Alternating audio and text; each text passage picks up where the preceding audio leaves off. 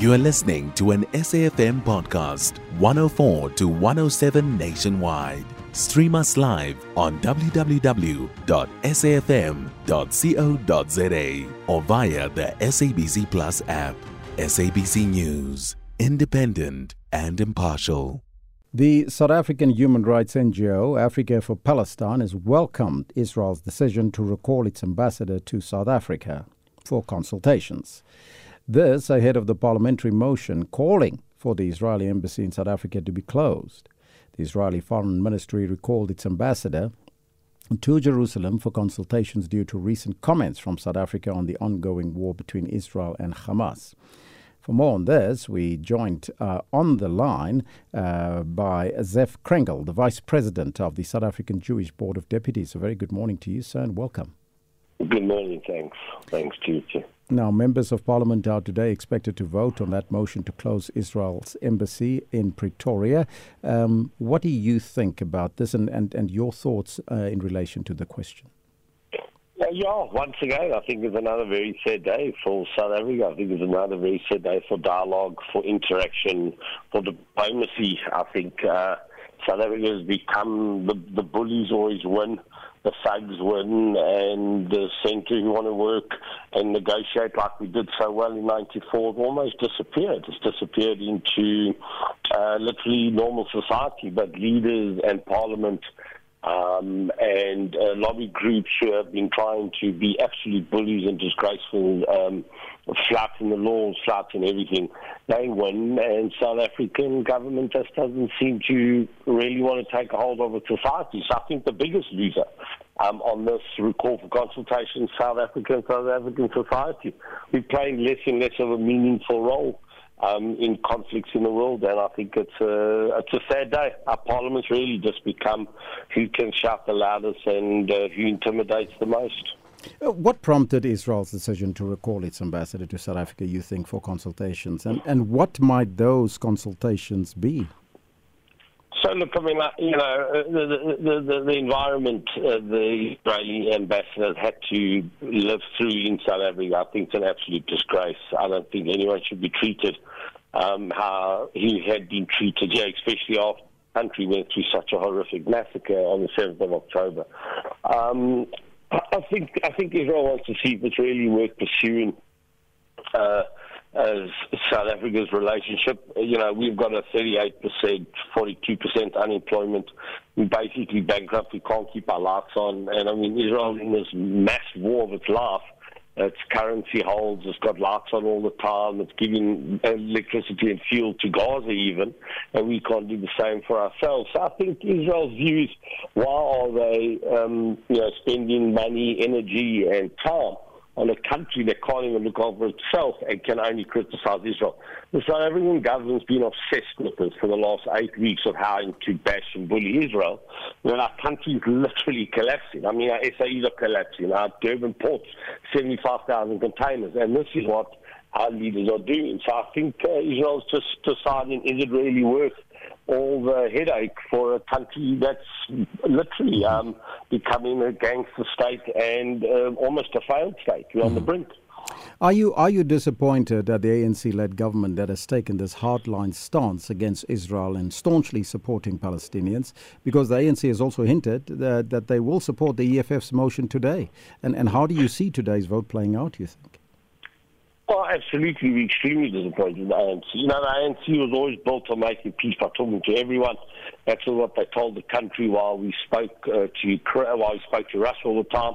We invited Putin, we had an RCC warrant of arrest, and now they want to take Israel to the RCC. I mean, we've had Bashir with a warrant of arrest, Libya.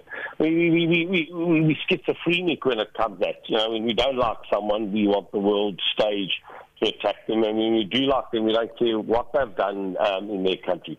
So we're very, very disappointed in the ANC. We think they've been led by the EFF, but I think any South African in society knows that. They just can't stand up and do what the correct thing is. How it will play out today is very difficult, especially now with this development. South Africa has a lot more to lose not having relations with Israel than Israel has not having relations with South Africa. We have no value in South Africa. Israel, South Africans have no value in Israel society, but there's a lot what Israel and the West does for this country, and I just feel the Western world, Europe, America, Israel, are getting a little bit tired of South Africa continuously running to tyrants and autocratic leaders and not being faithful to their constitution.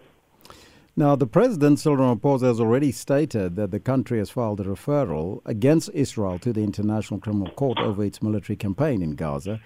Is it perhaps too late to fix bilateral relations with the country at this point, do you think? I mean, I find it one of the funniest things. I mean, as I said, I mentioned a bit earlier, that first of all, there was a warrant for arrest of Bashir from the RCC, and we allowed him to come to the country. Then the DA got that if we ever do it again, they're going to really be massive consequences with United Nations sanctions. Then we try and see how we can get out of the RCC and out of the Rome Statute. Then, knowing all of this, we still invite the President of Russia for the BRICS summit here, which then Cyril has to do some of the fanciest dancing to get out of. But I think it's the funniest thing. You want to use the RCC when you don't like someone, and when you love someone, you rubbish the RCC. There's been more fighting against the South African government at the RCC than the Israeli government. It's a proper schizophrenic. I mean, the RCC's reprimanded South Africa for not arresting Bashir, who was a warrant for his arrest. A known international fugitive came into South Africa, and we disobeyed the RCC, and now he's going to the RCC. It really is. I mean, it's what our government does. You actually can't believe it. You think you live in Alice in Wonderland here. Zev Krengel, I thank you so much for your time, sir. Vice President of the South African Jewish Board of Deputies. Meanwhile, Israel has recalled its ambassador to South Africa for those consultations. Now, this is ahead of the parliamentary motion calling for the Israeli embassy in South Africa to be closed. For more on this, we're joined on the line by Professor Mukonza, the Associate Professor of Public Affairs in the Department of Public Management at the Tshwane University of Technology. A very good morning to you, Prof, and welcome. Good morning, Elvis. Good morning to your listeners. Professor, what are your thoughts into Israel recalling its ambassador for consultations ahead of today's parliamentary vote on whether to close down the Israeli embassy in South Africa? I think when a country takes an action like what Israel has done, it's a clear demonstration of what its feelings and thinking about what South Africa has been doing, has been saying. So Israel is simply demonstrating that it is not happy with what South Africa is saying and what South Africa is doing in relation to the Israel-Palestine conflict. Now, South Africa's relations with Israel have been tense in recent years. So do you think that the ANC will go ahead and support the EFF's parliamentary motion calling for the Israeli embassy in South Africa to be closed? And if so, what would be the consequences? I think the ANC has been very clear about its intentions. I listened to the spokesperson. She was very unambiguous about the African National Congress position on the matter. They are against the actions of Israel against Palestine. I think this position by South Africa and by the African National Congress, I think, is likely to put it at loggerheads with not only Israel, but some of the powers that are behind Israel, for example, the United States of America and others. So, what we are likely to see is probably some kind of a repeat of the position that what happened when South Africa took a position in the Russia-Ukraine war. So this is geopolitics at play, and it's quite interesting to see how it will unfold. I was going to ask you about the geopolitical ramifications if the EFF motion is passed with the support of the ANC. Yeah, it's going to be quite a difficult one for South Africa because of not, as I have already said, not only its relations with Israel, but its relations with those other countries that support Israel, like the United States of America. We saw when South Africa took its position on the Russia-Ukraine conflict, we saw what America, tried to do with AGOA and other, other agreements that has been between South Africa and the U.S. So we are likely to see the same happening between South Africa and those countries that are in support of Israel.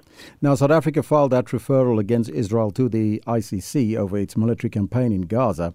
Was the government correct in its decision, you think, given the unfolding atrocities in the occupied Palestine? And will the ICC act on that referral sent by South Africa and other countries? I think morally, my position is that South Africa was correct in making that referral. Although it may appear to be an inconvenient position to take because of its ramifications, but I think South Africa has in some way acted as a voice of reason in the current global politics, because the question is if the ICC was very speedy or quick in acting against, for example, Vladimir Putin of Russia and issuing a warrant of arrest, why can't at least an investigation be done on Benjamin Netanyahu of Israel? And possibly similar action be taken. So what South Africa is simply saying is that the current state of affairs, where you find the powerful nations, acting, without any institution to constrain them, I think is not sustainable in global politics. I thank you so much. Professor Ricky Mukonza is Associate Professor of Public Affairs in the Department of Public Management at the Tshwane University of Technology. Now, we extended an invitation to the ANC, the EFF, the DA, as well as everybody else that we talked about, the Israeli embassy as well. And, of course, they were not available for comment. And that's Mohammed Desai was the other person that we wanted to speak to this morning, but unfortunately we couldn't get hold of him. Africa4Palestine. You can find SAFM Current Affairs on 104 to 107 nationwide. Our podcasts are available for download on all our digital platforms. SAFM, leading the conversation.